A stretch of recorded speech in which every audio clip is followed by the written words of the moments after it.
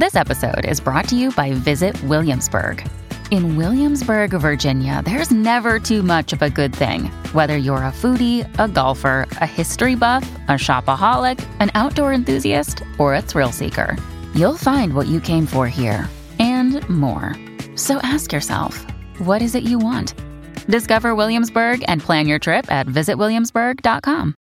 Hey, it's Ryan Reynolds, and I'm here with Keith, co-star of my upcoming film, If, only in theaters May 17th. Do you want to tell people the big news?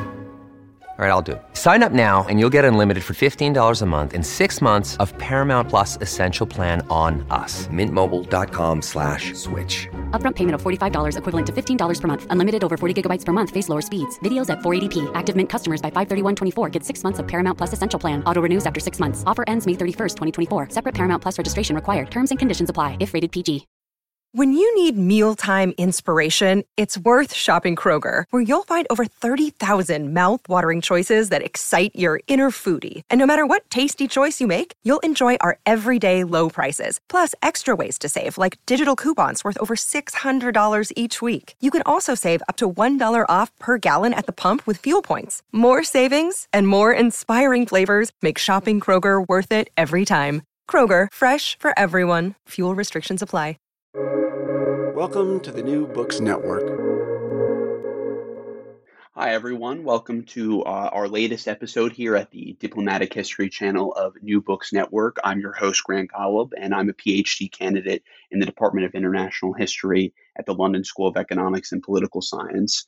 Today, we're going to be talking about the book Israelpolitik, German-Israeli Relations, 1949 to 69, by Lorena Davida. Lorena Davida is an assistant professor in the history of international relations at Utrecht University in the Netherlands. She has recently launched a 5-year research project on global diplomacy and the politics of memory, funded by the Alfred Landecker Foundation. Her book, Israelpolitik, was published by Manchester University Press in hardback in 2020, and the paperback edition is forthcoming in December 2021. And just before we begin, I have to say that I found this book to be absolutely excellent, and I'm really looking forward to chatting with Lorena today about her monograph, which I highly recommend to all of our listeners to pick up and read. It's a fascinating history here that deals with all sorts of issues. So, Lorena, thank you so much for coming on. Thank you very much for having me. So, Lorena, I think it's probably best that we start with you describing to our listeners what are the sort of core arguments of this book. What were you trying to achieve by writing this history of German-Israeli relations and, in sort of broadly speaking, the first half of the Cold War? Yeah, well, this is a good question. I have to say from the outset that I just find the history of German-Israeli reconciliation one of the most striking political developments of the 20th century. And I was, I started a while ago thinking about the topic and researched in the topic. And I was reading the news, and in the news, we see the German-Israeli relationship as being portrayed as a very strong one today. And I just couldn't help but thinking, well, how did this all begin? How did this all start? And how was it possible, especially after the Holocaust, for the Federal Republic of Germany and Israel to start having diplomatic and other kinds of relations again? So what I try and do in the book is to place the origins of this relationship within the historical context in which these developed. And the way in which I read this is that that context was one that was very much dominated by the Cold War rivalry, because I look at the 1950s and 60s. So, of course, within Europe and beyond, there were very strong political tensions and dynamics that were related to the bipolar rivalry, but also and simultaneously, these were also crucial decades for the complication of a series of tensions within the Middle East that were related to a series of rounds of fightings between Israel and its Arab neighbors in the wake of the 1948-49 war. So what I was trying to do was essentially this, was trying to look at these entangled histories, but also looking at how these German strivings for attaining power and legitimacy in the international domain in the early Cold War years, at a time in which both Germanys were also having to negotiate the legacy of a difficult past within the context of their Cold War rivalry. So, something that I wanted to sort of pick up on that you were just saying was, so the origins of your interest in this were sort of, you in a contemporary sense, you were sort of thinking about, okay, um, on the face of it, it's quite striking to think that Germany and Israel today have such a strong relationship, and you were sort of curious to know why that is, given the contentious history that the people of Israel would have, of course, with the Holocaust and the Nazi past. Is that sort of a correct restatement of your interest? Yes, absolutely. Yeah. So something that I think that we should start with then is, before the two Germanys are created in 1949, how are Germans in sort of occupied Germany? Of course, for our listeners who don't know, Germany after the Second World War is occupied by the Allied powers and split into four occupation zones between the United States, the United Kingdom, France, and the Soviet Union. How are Germans in occupied Germany thinking about um, Jewish refugees from Europe, from other places, moving to what's going to become Israel? And what are their interpretations? What are their opinions about the creation of the state of Israel, which is going to precede the division and the creation of the two Germanys? Yeah, this it's a very good question. And I would answer it by saying that at the time, so in the immediate aftermath of World War II, um, a lot of the people in Germany are actually thinking about their own problems. So they Right, are living in rubble. Their cities have been destroyed, and there is, a sort of a series of issues that are related not only to, for example, the aftermath of the bombings in Germany as well, but also you have to imagine the influx of refugees that are German expellees, so that are coming then from the territories that Germany has lost in the wake of World War II, and are now populating German cities in some areas, especially in West Germany. Paradoxically, the population numbers of the population density is higher in the immediate aftermath of World War II, exactly because of this influx of expellees, for example. So there is food scarcity, there is housing scarcity, there is a series of uncertainties related to what is going to happen in the future. And really, that's how I would answer the question, that the question of Jews also, slowly making their way, from DP camps, but then trying to get back to their houses, their property. This is not something that, broadly speaking, the majority of the German population at that time was particularly concerned with. right, And in fact, I was just talking earlier this year to Benjamin Ferenc, who was playing and who was had been one of the players at the Nuremberg war trials, but that afterwards remained in Germany and tried to reclaim Jewish property. And he was right. also telling me that he was faced with a lot of hatred, even, and hatred when trying to reclaim the property. So at that time, these, before, let's say, the 1950s, and in a sense even afterwards, a lot of the German population is not really that much concerned with, let's say, reconciliation with the Jews, but really is trying to rebuild a country. And in a sense, this is then valid for both East and West Germany. Just a small caveat before I finish this answer. I mean, of course, there were also, let's say, enlightened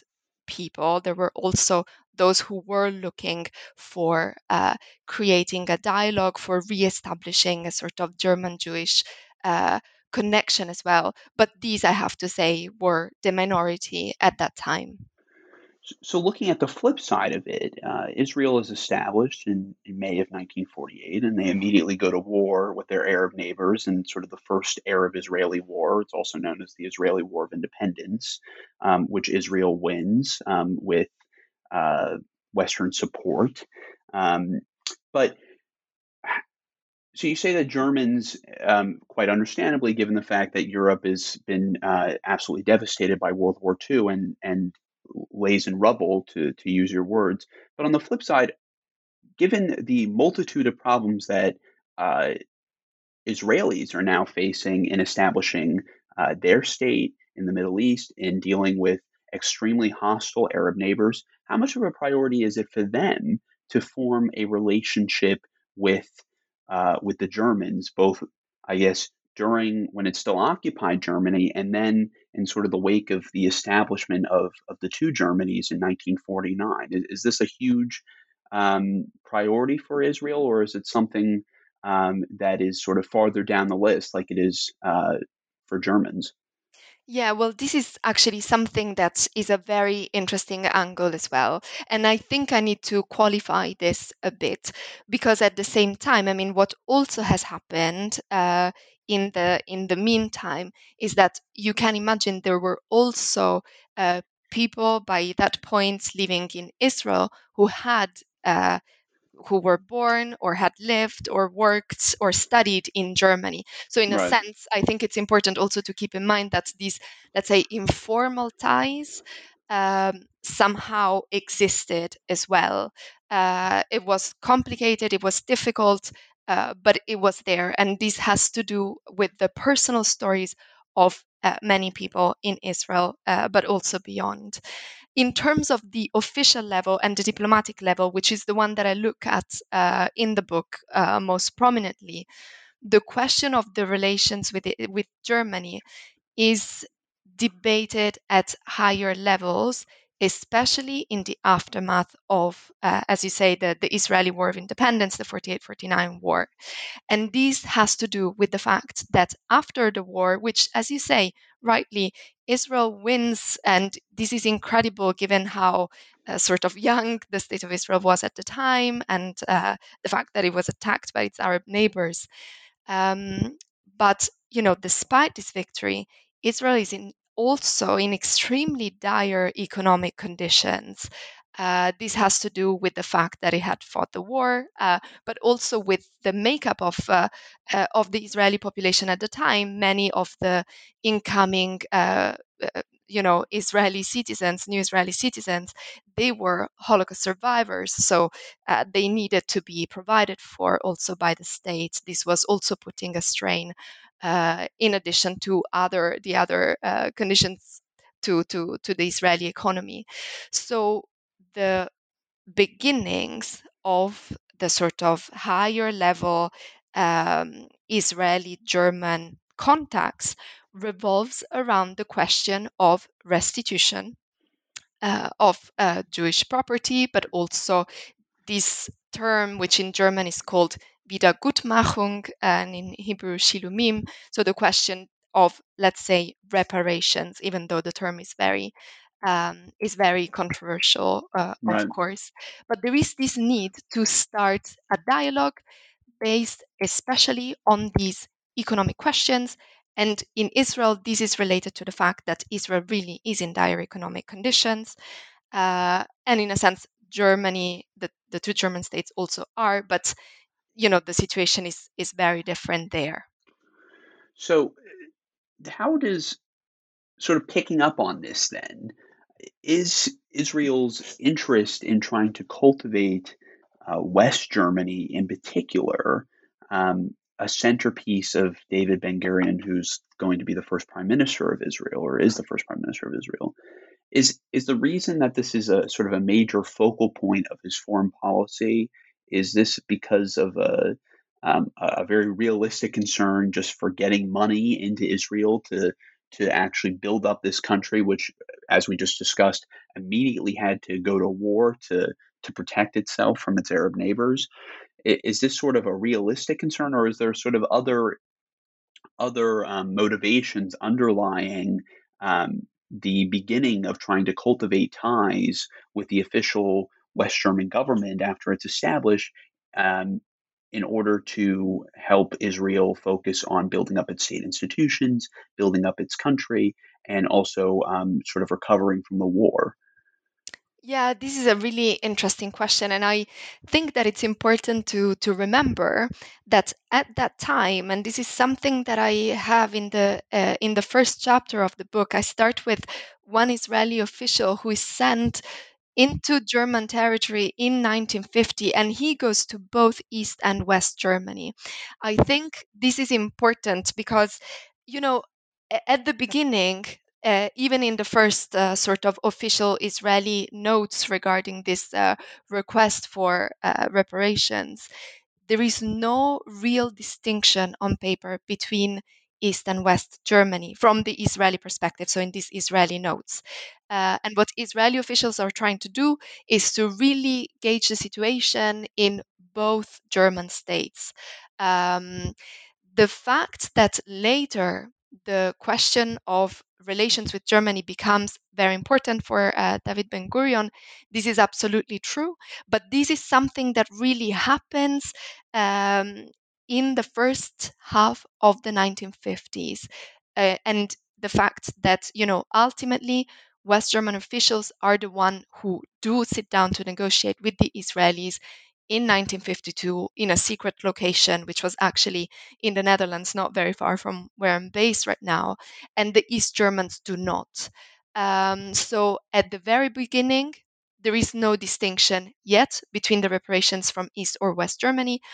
These, of course, once one German state decides to sit down and negotiate, of course, the question is raised about, okay, what will the other German state do? And in a sense, the 1952 talks that then lead to the signing of this agreement in Luxembourg on the 10th of September 1952 also mean that afterwards the relations between the Federal Republic of Germany and Israel will become stronger than compared to the ones between East Germany and Israel that other scholars also have sort of commented on as being non-relations, for example, Angelika Thiem's term, or in Jeffrey Herf's terminology, a sort of undeclared war against Israel that East Germany was waging later than during the Cold War as well.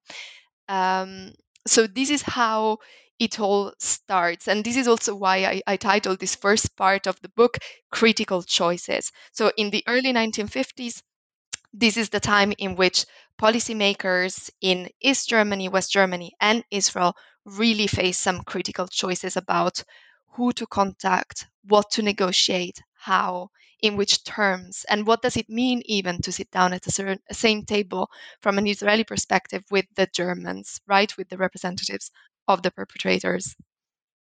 So going directly on that, especially given the fact that the first generation of Israelis, almost all of them are going to be émigrés from various countries, most of which are Eastern Europe or Germany. But of course, you have people coming from all over the world, right? The Middle East, North Africa, etc. How how does the Holocaust itself factor into their views on dealing with both Germanys? And, I guess more specifically, the fact that especially in West Germany, you have so many former Nazi bureaucrats working in the new um, government of the Federal Republic of Germany, also known as West Germany. How does this shape sort of early contacts and ties between Israel and the two Germanys? I mean, of course, the Nazis are not really going to be prevalent in East Germany at all, but is this something that's a major issue? Is Israel pushing for what's called denazification, or is this sort of put on the back burner because they have larger issues to deal with, like just getting money into Israel? Well, this is again really important, really thorny question as well. Now you have to imagine that now the state of Israel, before deciding to actually sit down and negotiate with the West Germans, the reason parliamentary debate in the Knesset, so in the Israeli parliament. This takes place in January 1952. And this was the most heated debate, especially at that point. The state of Israel is very young. I really recommend to all the listeners to go and listen and read up to the minutes of the parliamentary debate. The way in which the Holocaust is present is absolutely clear then. It was absolutely clear for all those who took part in the debate that no amount of reparations would ever repair anything. And in fact, that I am using the term reparations, but as I said before, I know it's a very controversial one, but I do this because in terms of translating from Germans, that's how I would translate it. So in that sense, the horrors of the past are absolutely evident, and they're very present in that debate also thereafter. You also have to imagine that at first, in the early years, the Israeli passports were all printed with they had this sentence printed on them, which was that the passport was valid for all countries except for Germany. So there was really a very strong and fierce sense of what had happened, and the fact that that this could never be ignored or forgotten or repaired in any way. So really, and this is part of the Israeli debate.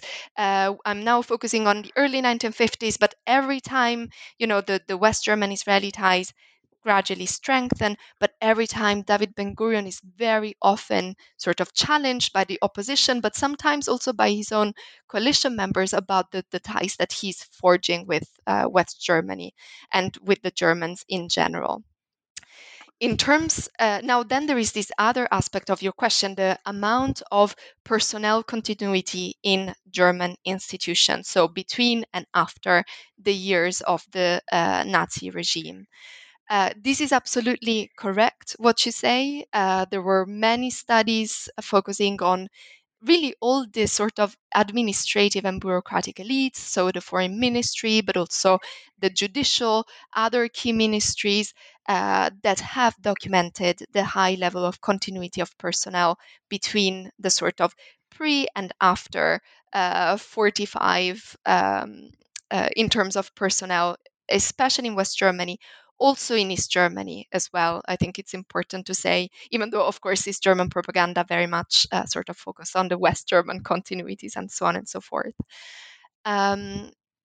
This is a topic that pops up in the German-Israeli relationship periodically, and I would say most strikingly when the Eichmann trial begins. This is in 1961, and at that time, then West Germany becomes very worried about how West Germany is going to be portrayed in the Israeli media, but also the international media. And East Germany at that point also sees a sort of golden opportunity to attack West Germany and highlight all of these sort of, let's say, former Nazis that are still within the highest echelons of the West German bureaucracy. So, sort of switching gears a little bit and now sort of thinking a little bit more about the German perspective and sort of the German-German rivalry, how does Israel sort of moving into the 1950s factor as an issue in sort of Cold War bilateral ties between West and East Germany? I mean, is this something that's sort of coming up a lot in the dealings that they're having one another? Is this sort of a major Cold War issue between the East Germanys?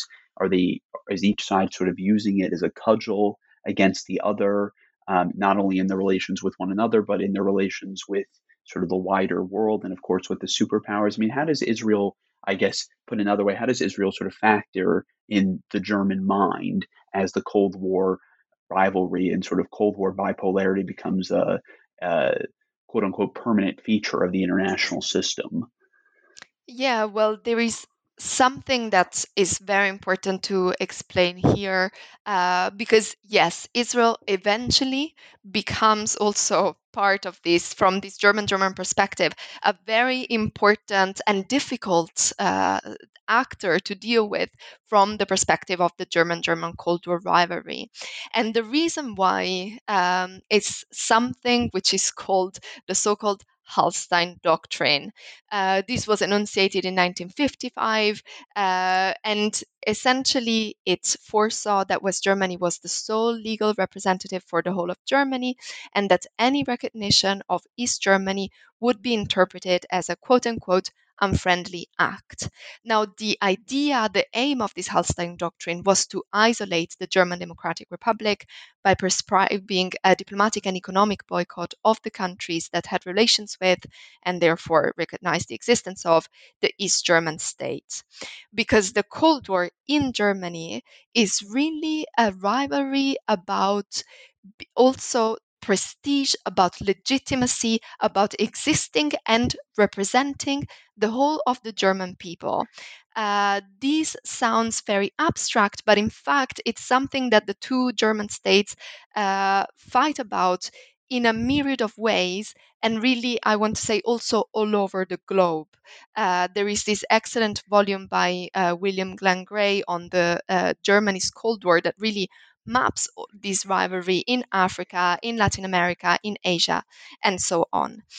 In the Middle East, this, of course, is also the case. So, West Germans, for example, become very worried that the Arab state might recognize East Germany if West Germany establishes diplomatic ties with Israel. And this is a sort of diplomatic situation that dominates much of the 1950s and 1960s. Until then, the sort of diplomatic relations between West Germany and Israel are established in 1965. But really, until that moment, there is a sort of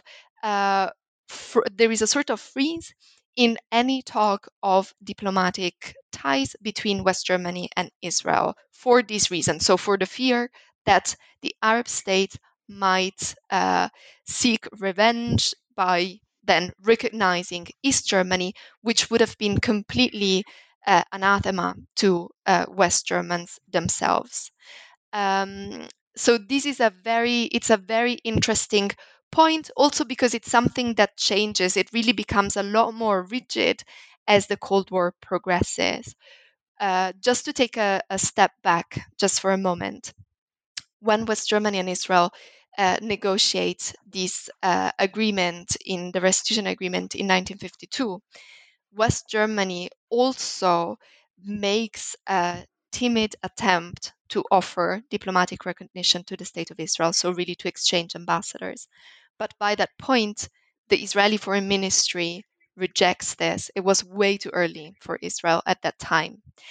With the further complication of the situation in the Middle East, so in the mid 1950s, then Israel becomes gradually more isolated in the region as well. The conflict becomes more and more complex. It's clear that it's not something which is going to be solved anytime soon.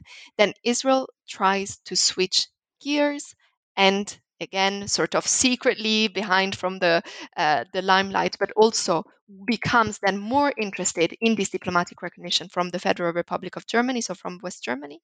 And at that point, it is West Germany that is very, very hesitant about the question of diplomatic recognition.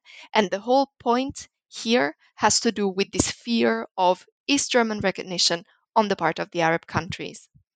How does sort of the issue of how both the German states are sort of trying to undermine one another was sort of within their bipolar rivalry, which is of course a rivalry within a wider East-West rivalry happening during the Cold War. I mean, how is East and West German thinking not only about Israel but about sort of the greater Middle East in general? How much of that is shaped by their relationships with the superpowers, and how much of that is not necessarily being dictated to them because of course the Germans on both sides are extremely powerful actors, as your book again and again stresses and shows. But how much of German thinking about the region is shaped by American and Soviet priorities and the American and Soviet relationships with each of their client states?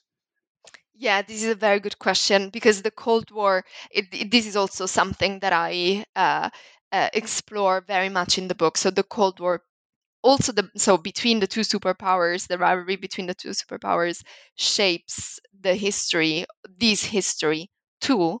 But what I try and also argue is that it does so to a certain extent.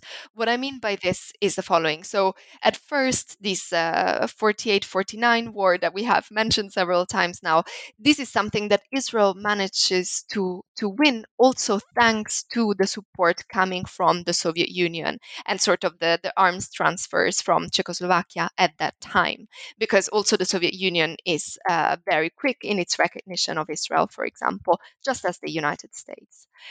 This, however, changes very rapidly and very swiftly within the sort of Soviet policymaking. Because if in 1948 then the Soviet Union was a sort of, let's say, supporter and supported Israel, these becomes Israel becomes a lot less interesting, let's say, in Soviet eyes as the Cold War goes on. Now, there is also a series of anti-Semitic purges within the Soviet bloc. Also, the last years of Stalin are dominated by anti-Semitic purges as well, but also not just in the Soviet Union, but also in other countries, Czechoslovakia, Hungary, and more. So the fact that the Soviet Union goes from supporting Israel at first to essentially making a fundamental U-turn on the subject also very much guides the East German policy vis-a-vis the region. Another thing that I show in the book is that in 1948, so much earlier, there had been also talks between, let's say, future Israeli uh, bureaucrats and representatives and future East German ones, also on this question of restitutions, indemnification, or any other kind of economic help. But this is something that then East Germany never picks up on later as the Cold War rivalry intensifies, because also for these East German ambitions to be recognized, the Arab countries become a lot more interesting than Israel itself. And in fact, the West German Israeli contacts and connections and also this Wiedergutmachung agreement becomes something that East German propaganda insists over and over again when dealing with Arab audiences, to try and portray itself as the sort of real friend of the Arab peoples, and then more broadly of, all the peoples that want to be free from colonization and the imperialist Western states, and so on. So, in that sense, the Soviet shift is very important in order to shape also this East German approach to the region. There is no doubt about it. But on the other hand, uh, there is also some room for maneuver for both German states as well. Just quickly, so that the listeners have an idea of the sort of equivalent and opposite West German moves around the same time. Um, I think it's also important to keep in mind that, on the one hand, it is true the United States, but also the British, the French, were, for example, in support of these negotiations and agreements between West Germany and Israel in the early 1950s.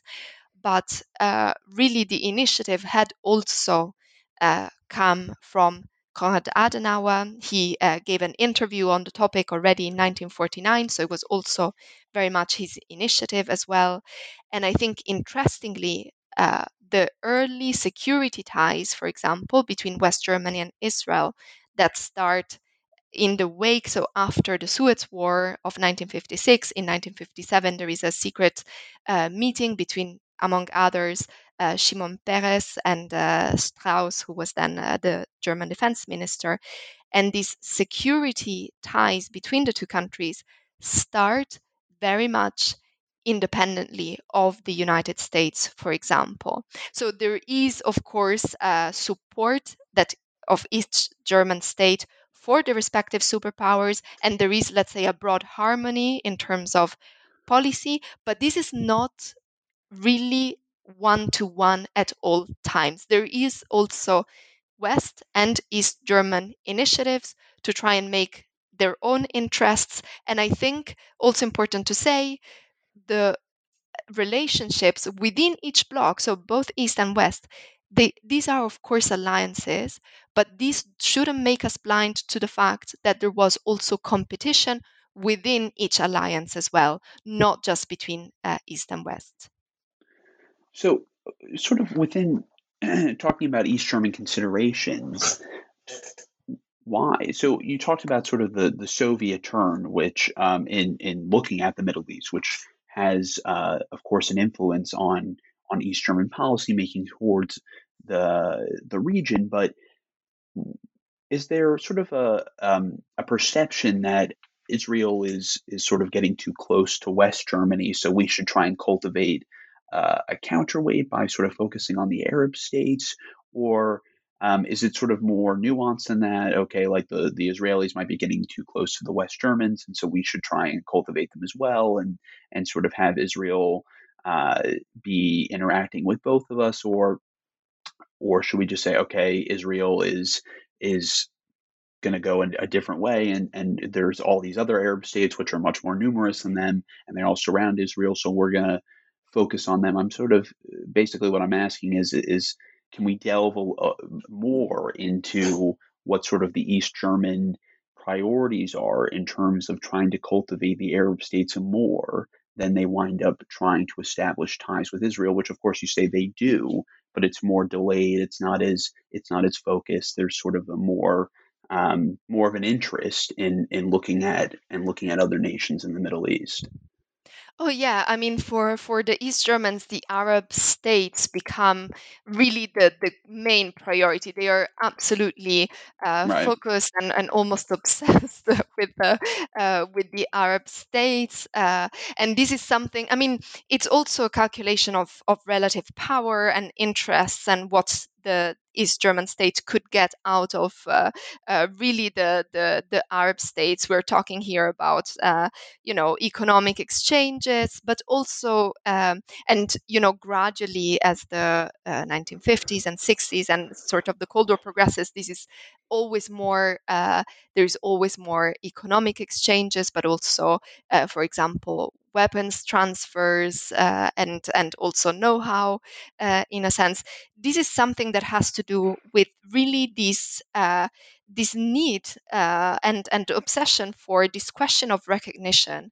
So there is a part of it which has to do with the standing of the GDR internationally, and there is also really a calculation of power in the sense that for the GDR there is no doubt about it. The East German states are a lot more interesting and appealing, and this is really the audience that East Germany cultivates for much of the 1950s 60s, beyond as well, of course. It's just that my book ends in 1969, so this is why I'm focusing on these years in particular. Right. It is also true, so that what I was trying to do in the book was also to show that at some level, and you also pointed to this in the question, like at some level, certain exchanges between East Germans and Israelis still happened. So I, for example, map a couple of the anniversary ceremonies for the Communist Party of East Germany, in which, for example, the Israeli communists are invited, and I try and depict, how they're welcomed and what they say and what happens there. I also have found some very interesting sort of more private stories of personnel of the East German embassies, for example, in Czechoslovakia and Prague, that in fact had very close personal ties to people who were now Israeli diplomats, but in fact they had both families were knew each other from before the war from Germany. So there is all of that, but in terms of the official policy line, the GDR is very much obsessed with this question of recognition, and is very much insisting on the Arab audiences to get to these position of international prestige that otherwise the West Germans were really doing their best to block, also using economic financial means and the supporting to developing nations, for example, to really block the East German margins for maneuver in the third world, for example. So it's a complex line, as it were, but there is no doubt that from an East German perspective, the Arab audiences are very, very fascinating. And, it becomes more and more clear that they're also quite sensitive to the points, to attacking Israel or attacking Israel-West German ties. This really becomes one of the top three suggestions in every East German paper that deals with policy lines about how to conduct the propaganda war, which I also have in the book. I don't consider it as a sort of extra, but I really consider it as partial, integral part of this East German Cold War in the Middle East and beyond. How do sort of later crises in the Middle East, like the Suez Crisis, and uh, maybe this isn't a crisis, but it's definitely a flashpoint, the Eichmann trial, and then the Six-Day War, how does this impact Israel's ties with both the German states? I mean, are these sort of inflection points? Are they not as important as you might think? I mean, how does this change perceptions and ideas about the relationships between Israel and the two Germanys? Yeah, these are very important turning points. So, in terms of 1956, this is a very important war, the Suez War, for several reasons. The you know, and I would look at the aftermath, especially to say that, for example, it is in the aftermath of the Suez War that the security ties between West Germany and Israel are established. I think about 1956 is also important to say in relation to what we were saying earlier about the relationship between West Germany and the United States and how that influences the West German approach to the region. For example, as the listeners might know and recall, 1956 was very much not a sort of US approved kind of war Right. in the Middle East, and the idea of having been left uninformed about what the French and the British and the Israelis were planning was really something that was shocking for US policymakers and infuriating, surely.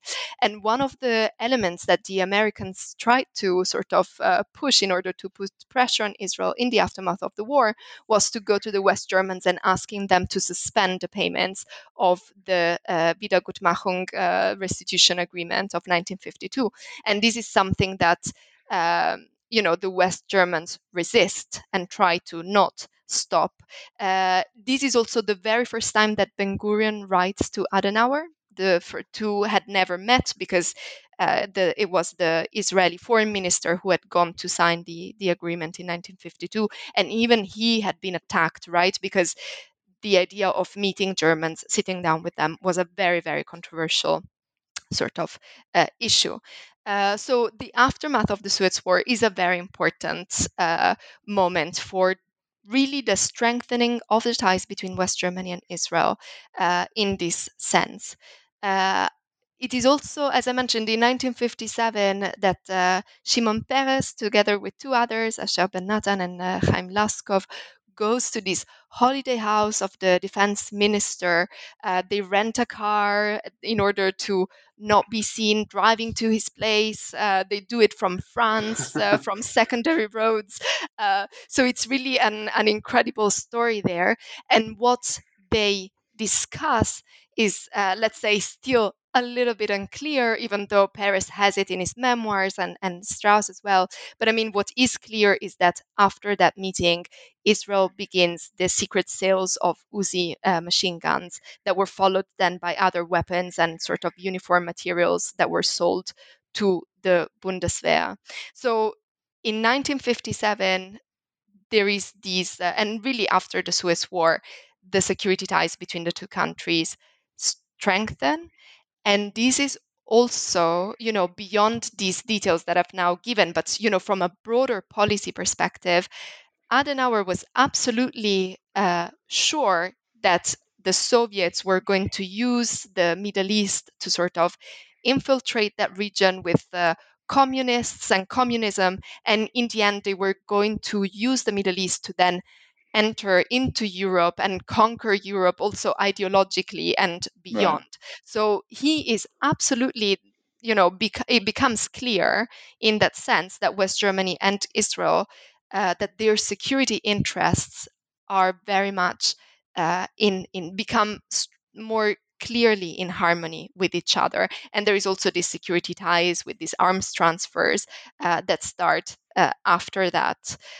So 1956 is a very important turning point in that regard. From the East German perspective, is also a sort of frustrating but important turning point because, for example, it was clear this question of recognition that I was mentioning earlier. There is one anecdote about the East Germans trying to, for example, take part to the discussions that were taking place in London before the war started, but after the nationalization of the Suez Canal on the part of Nasser, that the East Germans really want to be taken seriously and they really want to take part in these negotiations and talks, but they're turned down essentially to try to, enter these negotiations, but they're not allowed in. They're really not on the sort of guest lists. And this is also important to understand as a sort of source of frustration and something that they will try over and over to make themselves seen as respectable, important allies for Egypt then and beyond. So this is about 1956. You were also mentioning the Eichmann trial and then the Six-Day War in respectively in 1961 and 1967. Now, I will take the question chronologically in the sense that 1961 is also a very important year. So in terms of these propaganda wars, you can imagine the sensitivities of the West German establishment, the fear that this impending trial will allow East Germany to attack the West German continuities of personnel, and there is a big mobilization of resources, of really brainstorming on the part of the West German diplomats.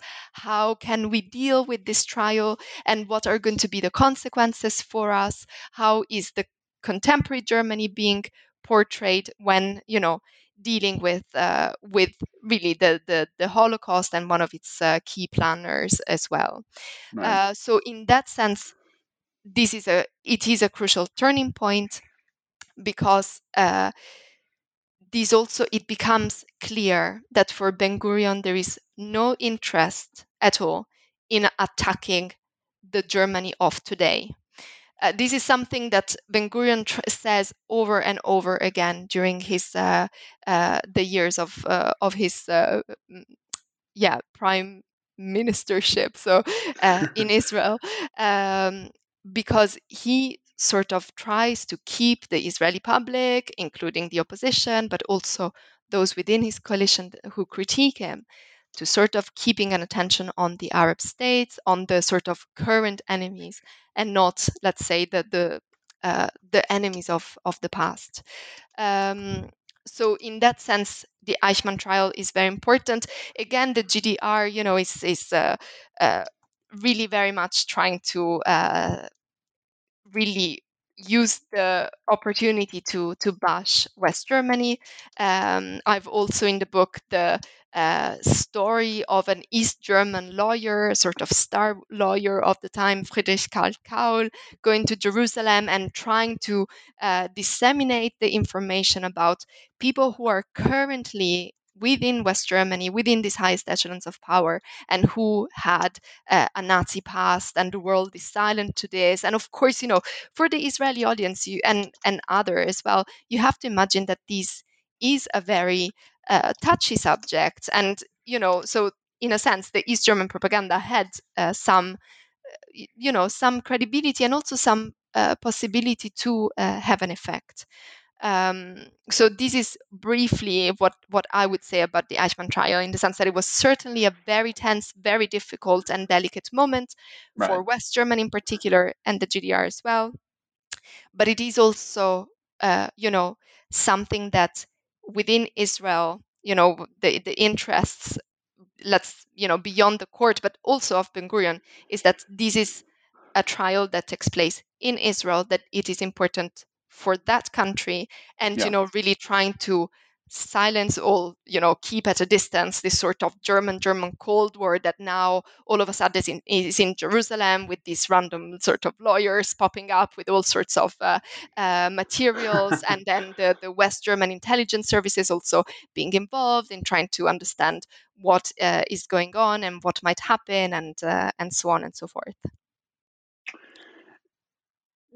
So how does, because 1961, as you said, is a very important year, not only because of the Eichmann trial, but also you have the Berlin crisis of this year. And I was wondering, sort of after this, Berlin and therefore Germany as a whole sort of comes lower on the priority list of Cold War flashpoints, right? Like the Cold War shifts to other areas. At least the global Cold War does, or the superpower competition between the United States and the Soviet Union begins to shift away from Europe after 1961 and starts to shift to other areas of the world. But in particular, the global South, or what you would have referred to as the Third World. And so, how does the shift away from Berlin, and therefore Germany as the epicenter of the global Cold War, how does that impact the regional Cold War between the two Germanys, and then also their relationships with Israel as we sort of move further and further into the 1960s? Yeah, so this is a really important point, of course, because uh, as you say, in 1961, there is not just the Eichmann trial that starts in April, but then in August we have the construction of the Berlin Wall, and from this sort of global German Cold War perspective, also the meeting of the non-aligned movement in Belgrade in September 1961. Uh, all of this are very carefully looked at from both German perspectives, from both German states.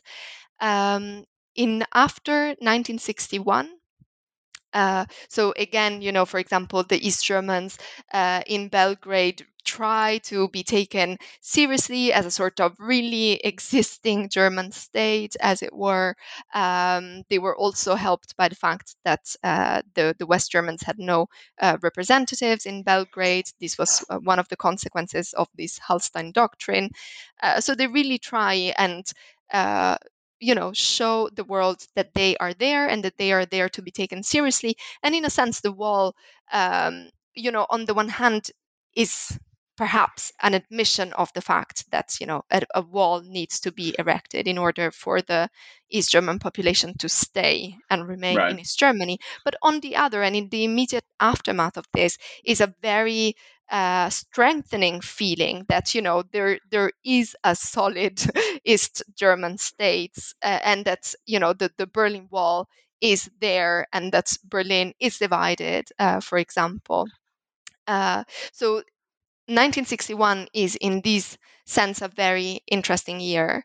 And the aftermath of this is really a focus, an ever greater focus on this, what you were saying, this sort of global dimension within the Middle East. The two German states are at that point really competing with each other, also in terms of the amount of, for example, of the economic support that they were given to countries such as Egypt, but also, in other continents as well. It's a full out competition that, in the 1960s becomes even more intense. In terms of the question of relations with Israel, this is also interesting because after the Eichmann trial, there are two secret programs that begin, and that are essentially really about West German support for Israel. One is called Project Business Partner, Aktion Geschäftsfreund. And this was a secret, non written agreement according to which Germany extended some 600 million German marks in long term loans to Israel, 70% of which was to develop the Negev area. And then the rest was allocated for industrial expansion. The other project was called, it had also a sort of code name. It was called French Colonies, always in a shorter form, so Franc Col. And this was an agreement that was built upon the earlier arms purchase agreements that I was talking about earlier. And this was sealed by another of Paris visits, this time in Bonn in June 1962, that really foresaw that Germany would be supplying arms to Israel, including speedboats, submarines, helicopters, transport aircraft, and others. Really, also, this was amounting to more than 600 million German marks by the end of 1964, which is when the news comes out, and then suddenly Germany has to end this support. So in a sense, the 1960s, the aftermath of the Eichmann trial, they really, and as you were saying, also with the Berlin Wall, after that, the Cold War takes a different gear within this German dimension. The two German states are very much competing against each other. This means that they also do all that they can to strengthen key partnerships. And the one between West Germany and Israel was also and surely one of them. 1963, I think, is also another interesting year in the German-Israeli relationship because it's the first time, by and large, where you have the replacement of the two national leaders, or at least in Israel and West Germany. David Ben Gurion is replaced by Levi Eshkol, and Adenauer is also retires. And so, how does that impact the relationship between the West Germans and the Israelis, especially because the two, quote unquote, founding fathers of these countries are now departing the political scene? Does the relationship take a new turn, or is there sort of more continuity, even though the leaders of both countries retire? Oh no, absolutely. It's a really important change, and it's a massive one as well. It's a massive one for several reasons. One of them is the very different sort of personalities that these you sort of new figures have. Erhard was, in a sense, the father of the West German economic miracle. So it's clearly a very important policymaker, but really someone who didn't have that much experience of international affairs. And this is something that is clear. And, in a sense, Eshkol, even though he was very different from Erhard, they shared the fact that, they were not, international affairs had not been their prime focus of action over the previous decades. This is one. So there is a question of personalities, very different. Question of expertise, also different. But I think also, in order to be clear and in a sense also fair to them, they had inherited a very difficult set of circumstances, because you have to remember, so West Germany and Israel, yes, they were close, let's say closer than maybe they had been in the 1950s, but still there were no diplomatic relations, which remained up in the air because of these West German fears, driven especially by the West German Foreign Ministry, of then facing a backlash and this Arab recognition of the GDR. But they also inherited these really actually delicate secret agreements, including about arms purchase agreements, these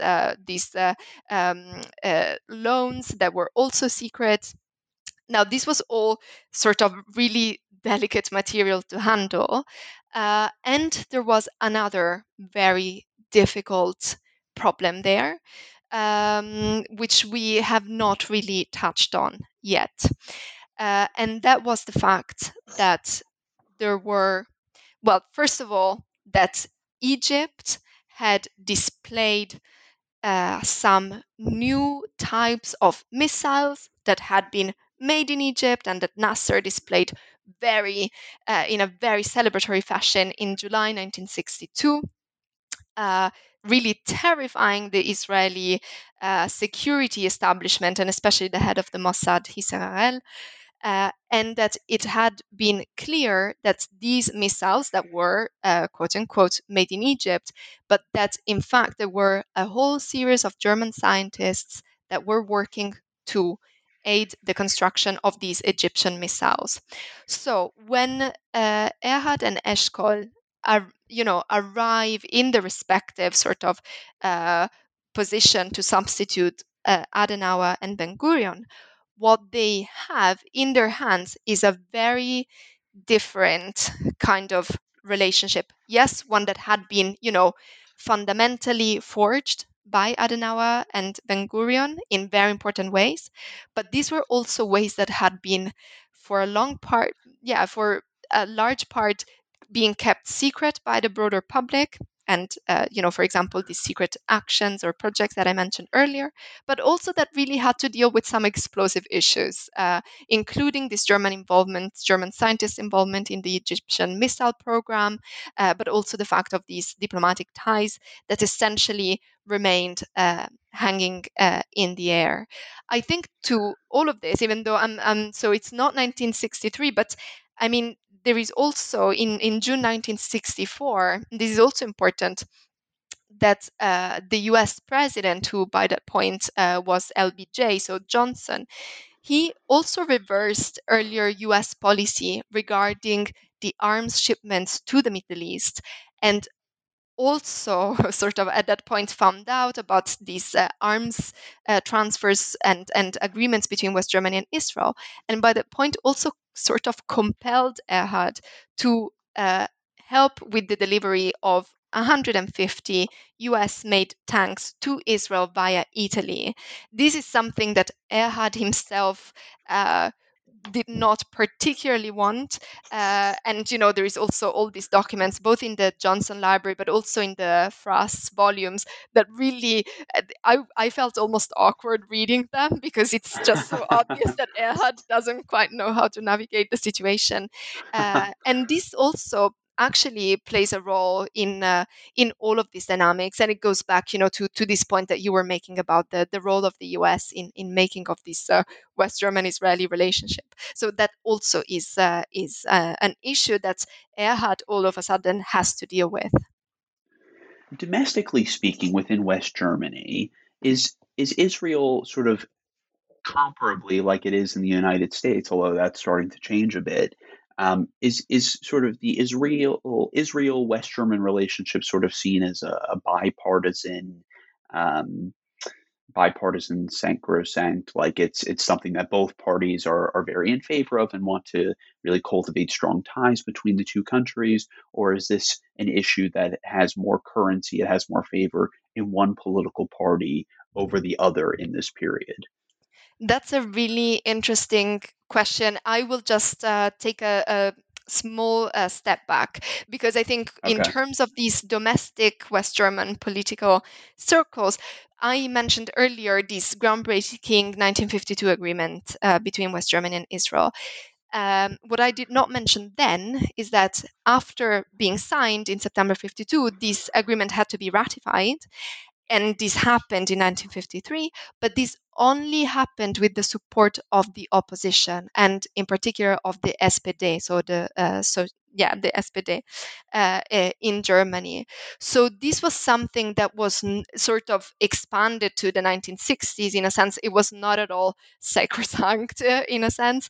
And also, you have to imagine that West Germany is, and also West German firms by the 1960s become more and more strong and sort of represented internationally. Also, for the West Germans, the Arab countries were very interesting, as business partners, for example, or countries where they really could be more present economically and otherwise. So in fact, it's hard to say that the Israeli-West German issue was something that was very much supported by a specific party and not the other. But I think in this sense, it's very, very important to keep in mind that the Christian Democratic Union, which was Konrad Adenauer and actually also Erhard's party, had a sort of, it was a delicate topic, and really this 1952 agreement only being passed with the support of the SPD, this is something which is very important as well. It is true that in the 1960s, the SPD is also pushing for, ending this stalemate related to the Holstein Doctrine and not having relations with Israel. So it's a delicate balance there from this West German domestic political party's perspective, and I think it's important, for the listeners to know that there wasn't any sort of easy equivalency in terms of what the chancellor was saying and what, let's say, the CDU, CSU, but then also more broadly, other parties within the coalition were thinking, and that in fact the role of the SPD was quite important also. Thinking about party politics and the SPD, I was sort of curious to know if you could tell us why you decided to end the book in 1969. I mean, of course, in 1969, you have in West Germany, Willy Brandt and the SPD, which for our listeners who don't know, because we've been using that term now, this the Social Democrats. This is the main center-left political party in West Germany and in Germany today.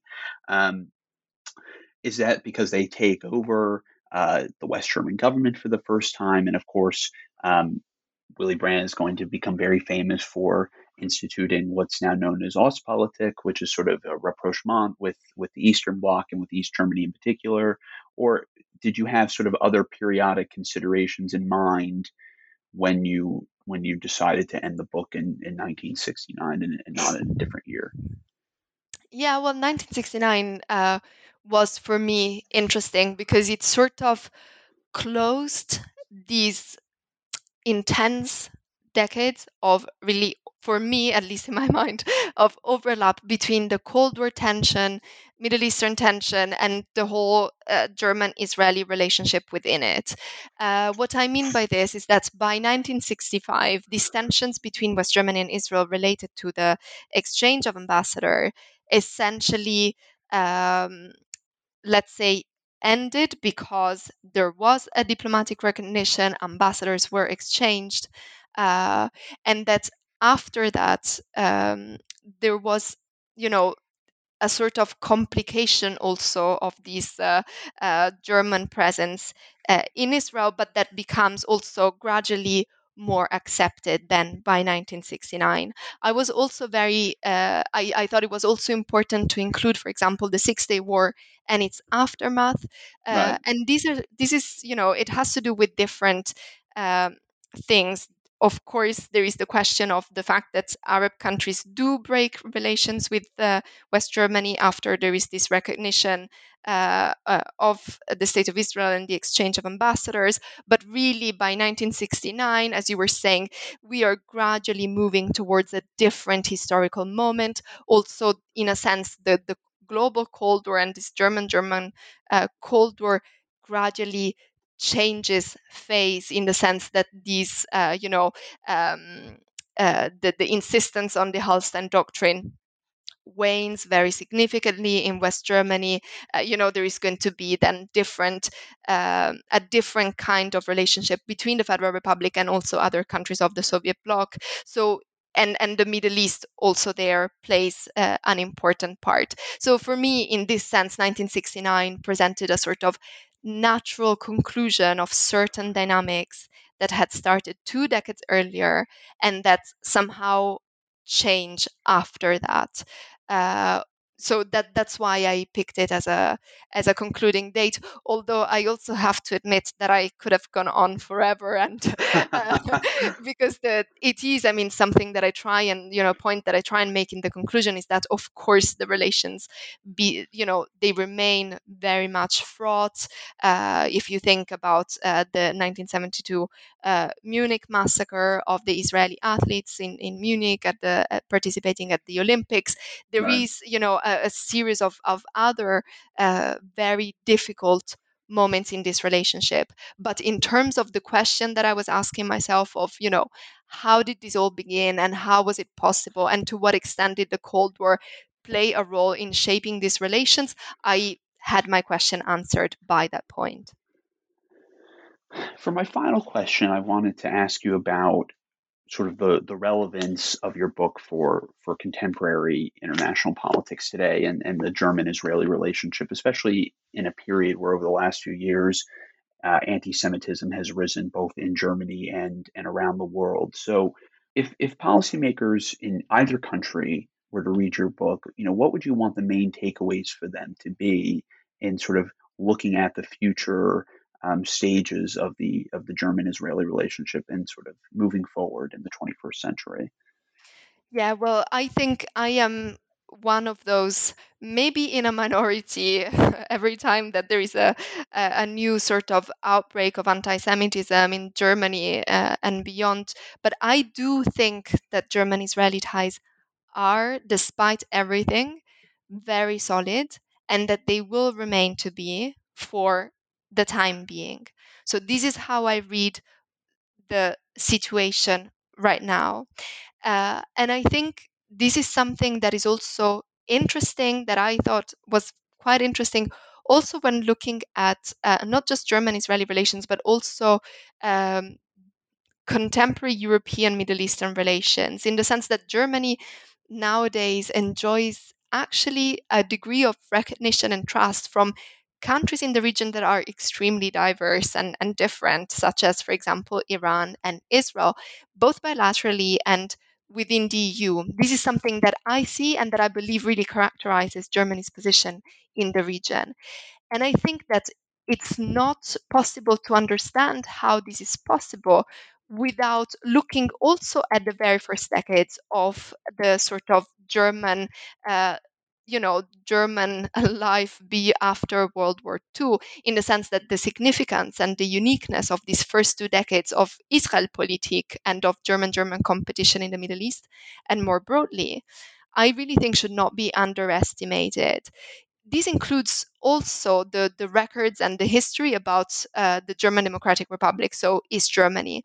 Very often, now less, but very often East Germany and its history, it's ignored. The extensive archival evidence which has been available since the fall of the Berlin Wall is ignored, but in fact, it's very valuable to consult it, because I think that it clearly shows that the Federal Republic's experience of diplomacy in the region and beyond was very much shaped by the competition with this former nemesis, especially in the first 2 decades of its existence.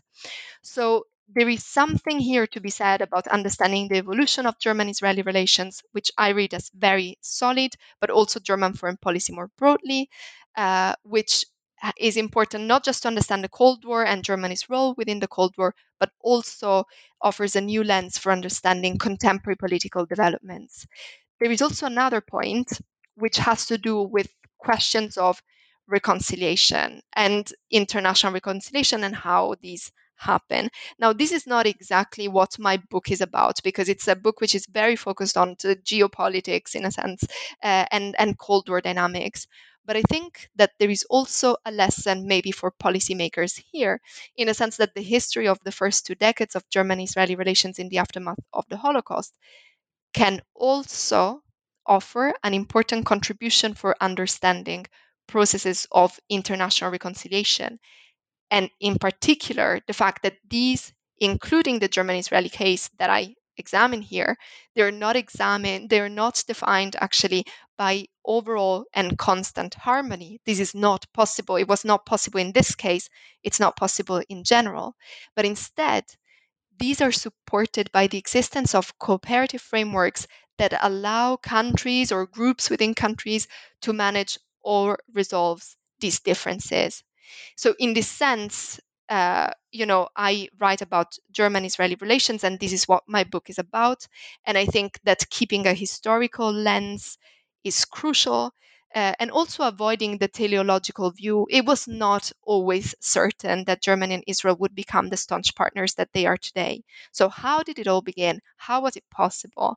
This is what I try to answer in the book, and I hope that this is also interesting for policymakers and not just historians. Well, I think we'll have to leave it there. Thank you so much, Lorena, for coming on the show. I thought this was an excellent conversation about the book. The book is Israelpolitik, German-Israeli Relations, 1949 to 1969. It was published with Manchester University Press in 2020, and you can buy it there and in other bookstores. So thank you so much again, Lorena, for coming on the show. Really appreciate having you. Thank you very much for having me. It was really a pleasure. Thank you. Thank you, everyone, for listening, and we'll see you again soon. Goodbye.